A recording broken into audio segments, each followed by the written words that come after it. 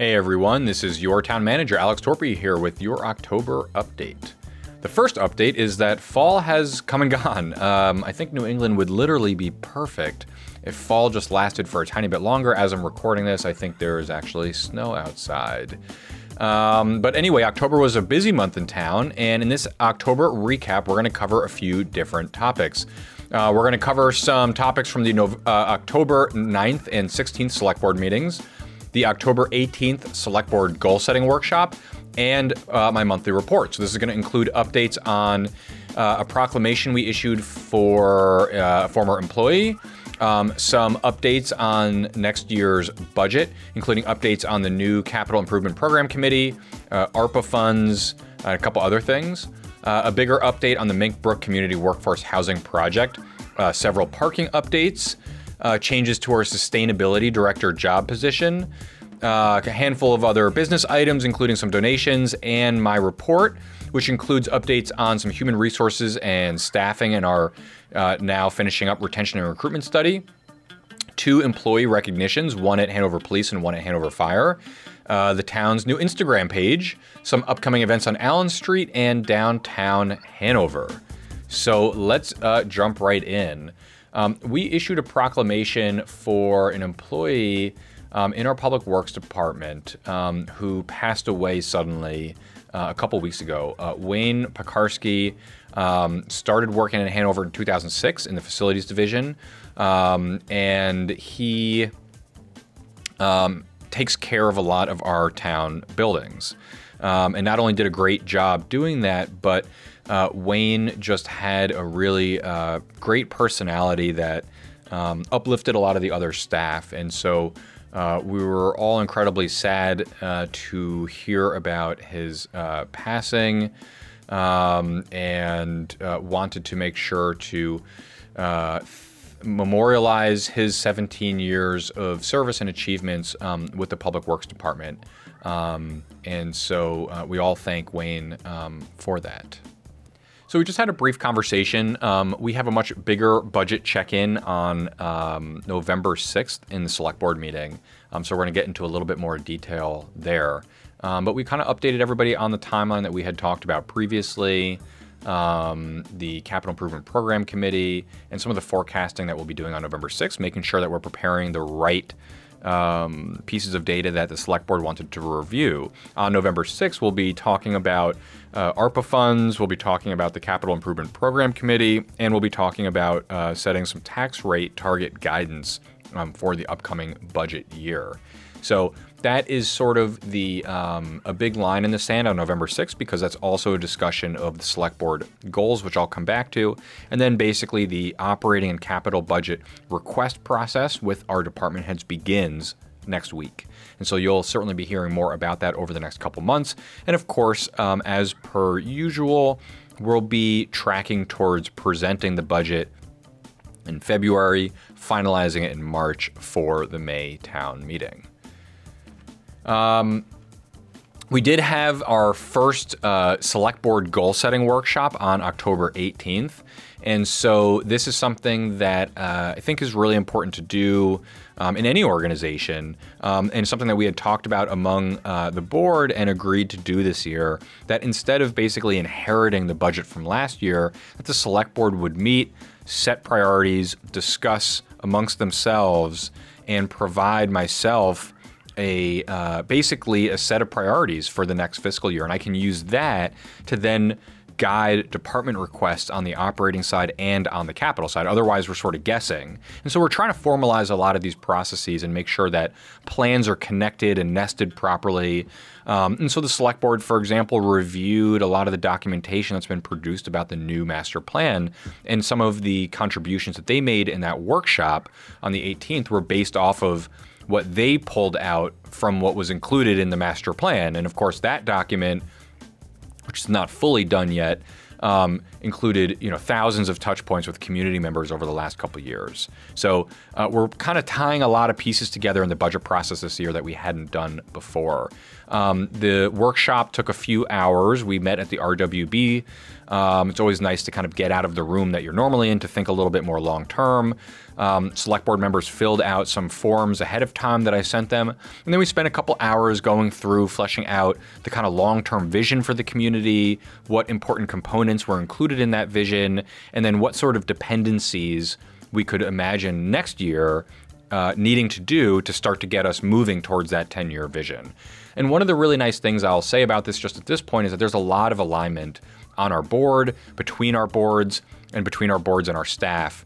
There's not huge, obviously there's certainly some disagreements and different ideas about how to approach things, but there's a lot of alignment about what the high priority items are. So we're going to be reviewing, and the select board will be voting on those priorities on November 6th as well. And again, those goals for fiscal year 24-25 will help inform how we put together our budget requests that will go back to the select board. So a new process this year, but really happy to be kind of moving in this direction.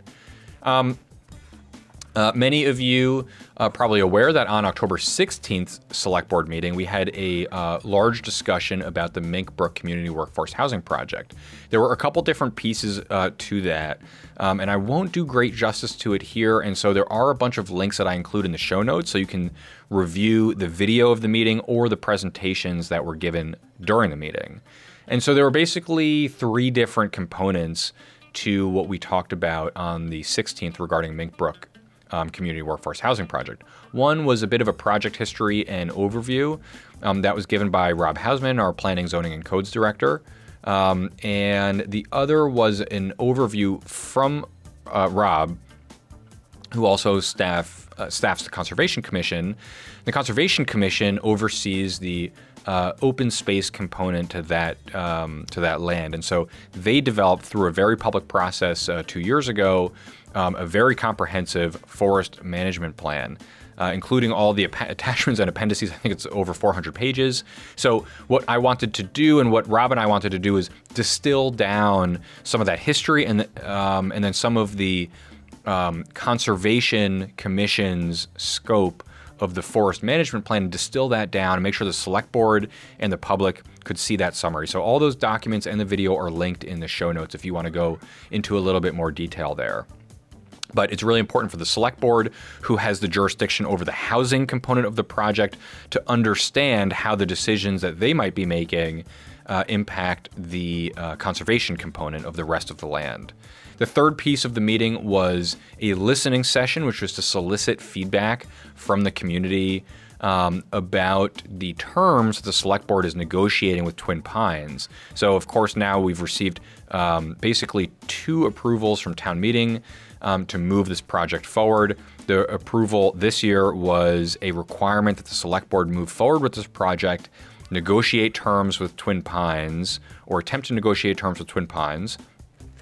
And what we wanted to do before finalizing any of that was give the community an opportunity to share what some of their priorities are, so that those could be included in the terms that are being negotiated, which could range from architectural style to impact on the land, things like that. And so it's kind of a wide range of stuff that would be part of that is part of that negotiation. Of course, like any negotiation between two entities, that is happening in non-public. Otherwise, there wouldn't really be a negotiation, and our position would be weakened. So that's a standard practice. But again, we wanted to add that additional public layer to make sure to solicit feedback from people, so that the select board had that information going into our conversations with our attorney and the subsequent negotiations with Twin Pines. So we got some good feedback that night, heard from a lot of community members, really interesting comments from people that, again, I don't think I can do justice even attempting to summarize all of the points that people made. There were definitely some folks that expressed some concerns about the project, and many folks who expressed a lot of support for the project as well. And if you want to get a sense of what people were talking about, I would just encourage you to go watch the video that is also linked in the show notes. And so if you want to see what people in town were saying and what their concerns were or what their ideas were, you could do that by going to that, and I'll put the timestamp in there so you can zip right over to the public comments. But it was a good conversation, and between the survey that we put online to solicit feedback, which about 12 or 15 community members filled out, and then the people that were at the meeting, I think we got some really good feedback from the community to incorporate into those additional conversations. We also had some, and so the next steps there is that we will go back with an update. Basically, attorneys between town and Twin Pines are talking right now. And we'll be back in public with an update about that project in the next 1 or 2 select board meetings. So next we're going to shoot over to some parking updates. We had a couple different changes that we wanted to make with parking, all meant to try and start to play around with reorganizing some of the parking in the downtown, trying to create spaces basically without creating spaces, if that makes sense. And what that means, for example, is moving longer term parkers out to the periphery on the edges of town, not to be parking in meter spaces or directly in the downtown. And so there were 3 different things that we talked about that we agreed to move forward with. We've talked about this on a few different meetings. And so one is making the parking garage free on Saturdays. So it's currently free on Sundays. There's a small revenue loss to making it free on Saturdays, but not a lot. And in fact, if we can actually eliminate hours in the budget or a position that has to be there to staff that, we actually might save some money in the long run. And of course, the goal with having free parking in the garage is making it more compelling for people to park in the garage, especially if they're staying longer term, which frees up the meter spaces and the more short-term parking that you want higher turnover because it's closer to the businesses. We also wanted to convert Lot 7 from 2 hours to 10 hours, and also convert the Bank of America fleet deck back to 10 hours from the current 3 hours. So both of those are similar in that, again, trying to create some movement of people from the high turnover spaces to move slightly further out a little bit. Over the last month that's been in place, we have noticed, and our parking division has noticed that, they basically know everybody's car kind of by hand at this point because they see them every day, and that a solid 10 to 15 cars have now moved from the 2 or 3 hour spots closer to Main Street to the 10-hour lots, which is exactly what we want people to do. So we'll keep an eye on that over the next couple months, and we basically put a couple month kind of timeline on that to look at whether that worked or not. And so we will review that at the end of the year or the beginning of next year. We're also updating our sustainability director job position. And so we've made some changes there to better align with what our needs are going forward. A lot of this was focused on standing up the Community Power Coalition. And a lot of that, even on a statewide level, a lot of that was on the shoulders of Hanover. But CPCNH, the state organization, has a CEO now who's great. And we can not have to have the same burden on Hanover and Hanover taxpayer-funded staff resources to do so much. And there's other sustainability priorities that we want to bring in as well. So that position is going from part-time to full-time and going from fully remote to in-person with some flexibility allowed. And it's about the same salary range as it is currently. So we're excited about that. We had a conversation about the title of the position, director or coordinator, and the select board's feedback was that they would prefer to see the title being coordinator. We're doing a huge amount of readjusting of titles and positions right now or over the next couple months as we finish up our retention and recruitment study. And so we're going to get a chance to sort of reorganize how a lot of different positions are titled in town because it's not super consistent currently between different departments. So we'll be excited to move forward with all of that. We had a couple other business items that I'll pull up here. We had some donations. So we want to thank the New Hampshire Humanities Council and Jerry and Pat Balcom, who donated to the Etna Library. And also we want to thank Whitcomb Property Services, Still North Books, and Supreme Mechanical for donating to Hanover Parks and Rec. And I believe there is one more from the October 16th meeting. And that was a donation from Lynn Howard to the Etna Library. So thank you, everybody, for all of that. We also had a couple different state report filings that needed to be done. We reviewed both of these on the October 16th meeting. These are reports that we have to file that go to the state. One is called the MS 535, and the other is called the MS 424. The 535 requires the select board's review and signature before heading off to the state. The 424 does not, and actually there was an issue that was created last year, not with the staff that are here currently, where the 424, which is basically updating revenue projections for this current budget year. And part of the challenge in New Hampshire is that there's 3 different years that overlap in kind of challenging ways. There's the tax year, which starts in April. There's the fiscal year that starts in July. And of course, there's the calendar year that starts in January. And so it's a little confusing how those 3 different years all interplay. But the short story is that we have to do this at this time of the year, the revenue updates, so that the state can set our tax rate going forward. In the past, and for some reason, that form not only doesn't require select board signature, it doesn't require anybody's review or signature. So last year, it was submitted by one person without review by anybody else. And there were some actual changes that had been made to that. And so none of us were aware of that. One of the things that Ellen, our new finance director, and myself are really committed to doing is we have a lot of financial controls that we need to put in place in the town government. And a lot of that is going to be bringing more documents in front of the select board and the public to make sure that everybody's on the same page about what we're doing and going forward, and making sure there's other eyes on things. And so you'll probably hear a little bit more about that as we go through the budget process this year, as we propose new reporting structures. This is one of them. So there's no state requirement to take this to the select board, but we would like to do so anyway going forward to make sure that the town manager sees it and the select board sees it before it is sent off to the state. So we went through all of that. If you want to read a little bit more about either of those reports, not the most exciting thing in the world, but certainly important. And so you can check that out in our Friday mailing, which has memos from Ellen, our finance director, about those.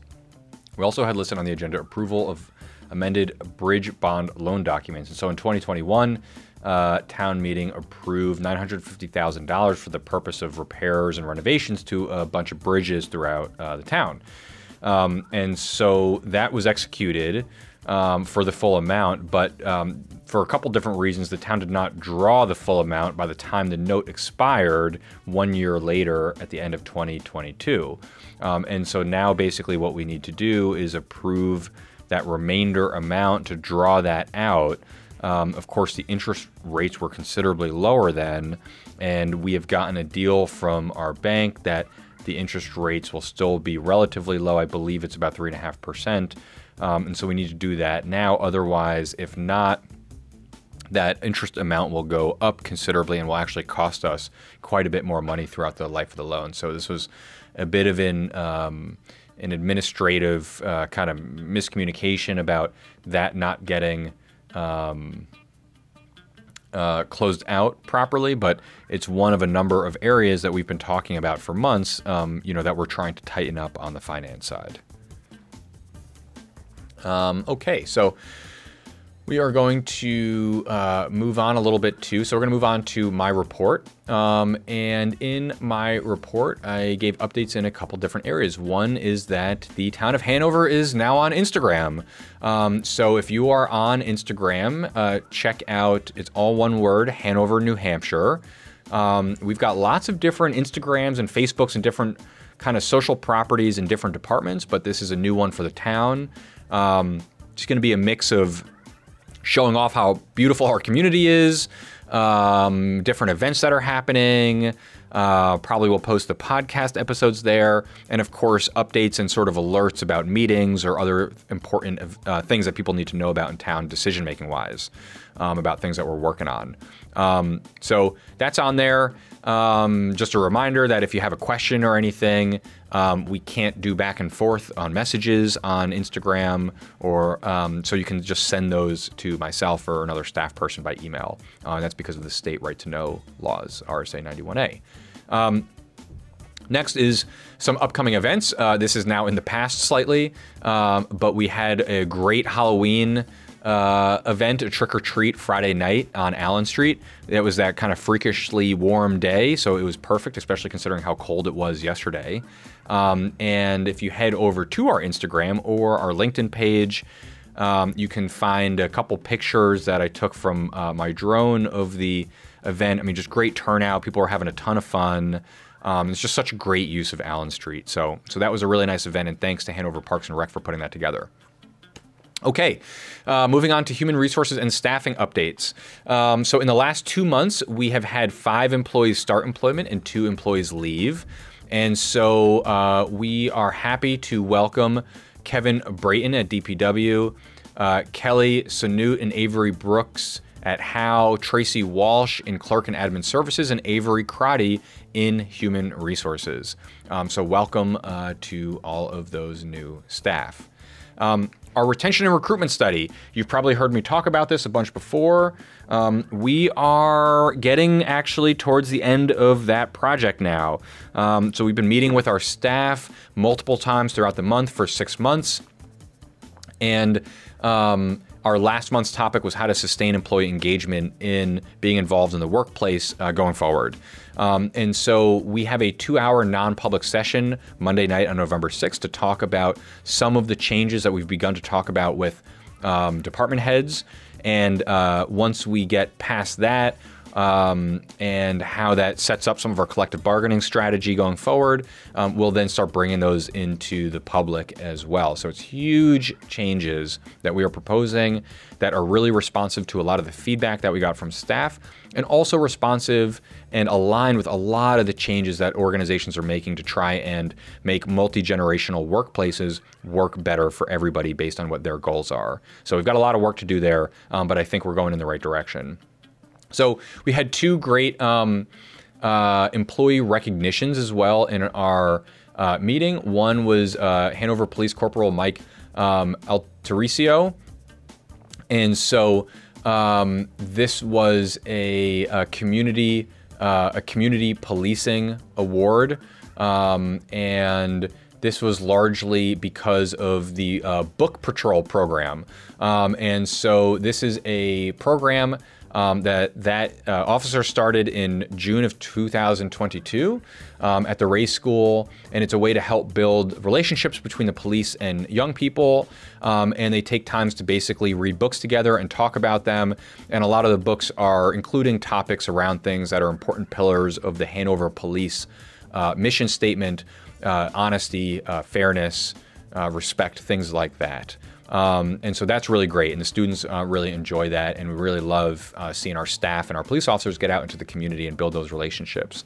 The other was a unit citation to the Hanover Fire Department, and this is from the New Hampshire Fire and Emergency Medical Services Merit Award Ceremony. And so our crew, along with a Lebanon and Hartford crew, received this unit citation, and I'm going to read out the call just because it's kind of interesting to hear. So the Hanover Fire Department, along with Lebanon and Hartford Fire Departments, were dispatched the evening of January 23rd for a motor vehicle accident, a car in the Connecticut River in Plainfield. It was a cold, windy, snowy night, and the car had gone off the road, down a 30-foot embankment, and into the river. The vehicle floated for about 100 feet down the river before getting stuck on some rocks in the swift water. The driver was able to get out of the car and basically was sitting on the roof of the car in the middle of the river with the car stuck on this rock. Hanover firefighters donned swiftwater rescue suits and deployed our small inflatable boat up the river, paddled down to the car. And the current was really strong, and so Lebanon and Hartford Fire Department set up a rope system that basically lowered the Hanover crew into the water and onto the car. They pulled the victim out, put him in a life jacket, put him in the boat, and they pulled him back up to safety. And so that is pretty great, and we congratulate the Hanover Fire Department for that. And that is especially to former Fire Chief Marty McMillan, Deputy Chief and Acting Chief Mike Gilbert, Captain Linehan, and firefighters Adams and Kahan. So just really appreciate all the work that they do, especially in those sorts of conditions. A couple other downtown Hanover updates. We are continuing our monthly meetings, working on some new projects and figuring out a way really how to sustain our group. It's been sort of informal and scrappy, but we've done a lot of really great stuff in the downtown over the last year since we began meeting. But we want to formalize that a little bit, and so we're talking about ways to do that. We also worked with the Upper Valley Business Alliance, one of our key partners, to secure a $5,000 grant that helps pay for the tourism website that we have recently set up at explorehanovernh.org, and to help us do other marketing programs. So we thank the UVBA for participating in that with us.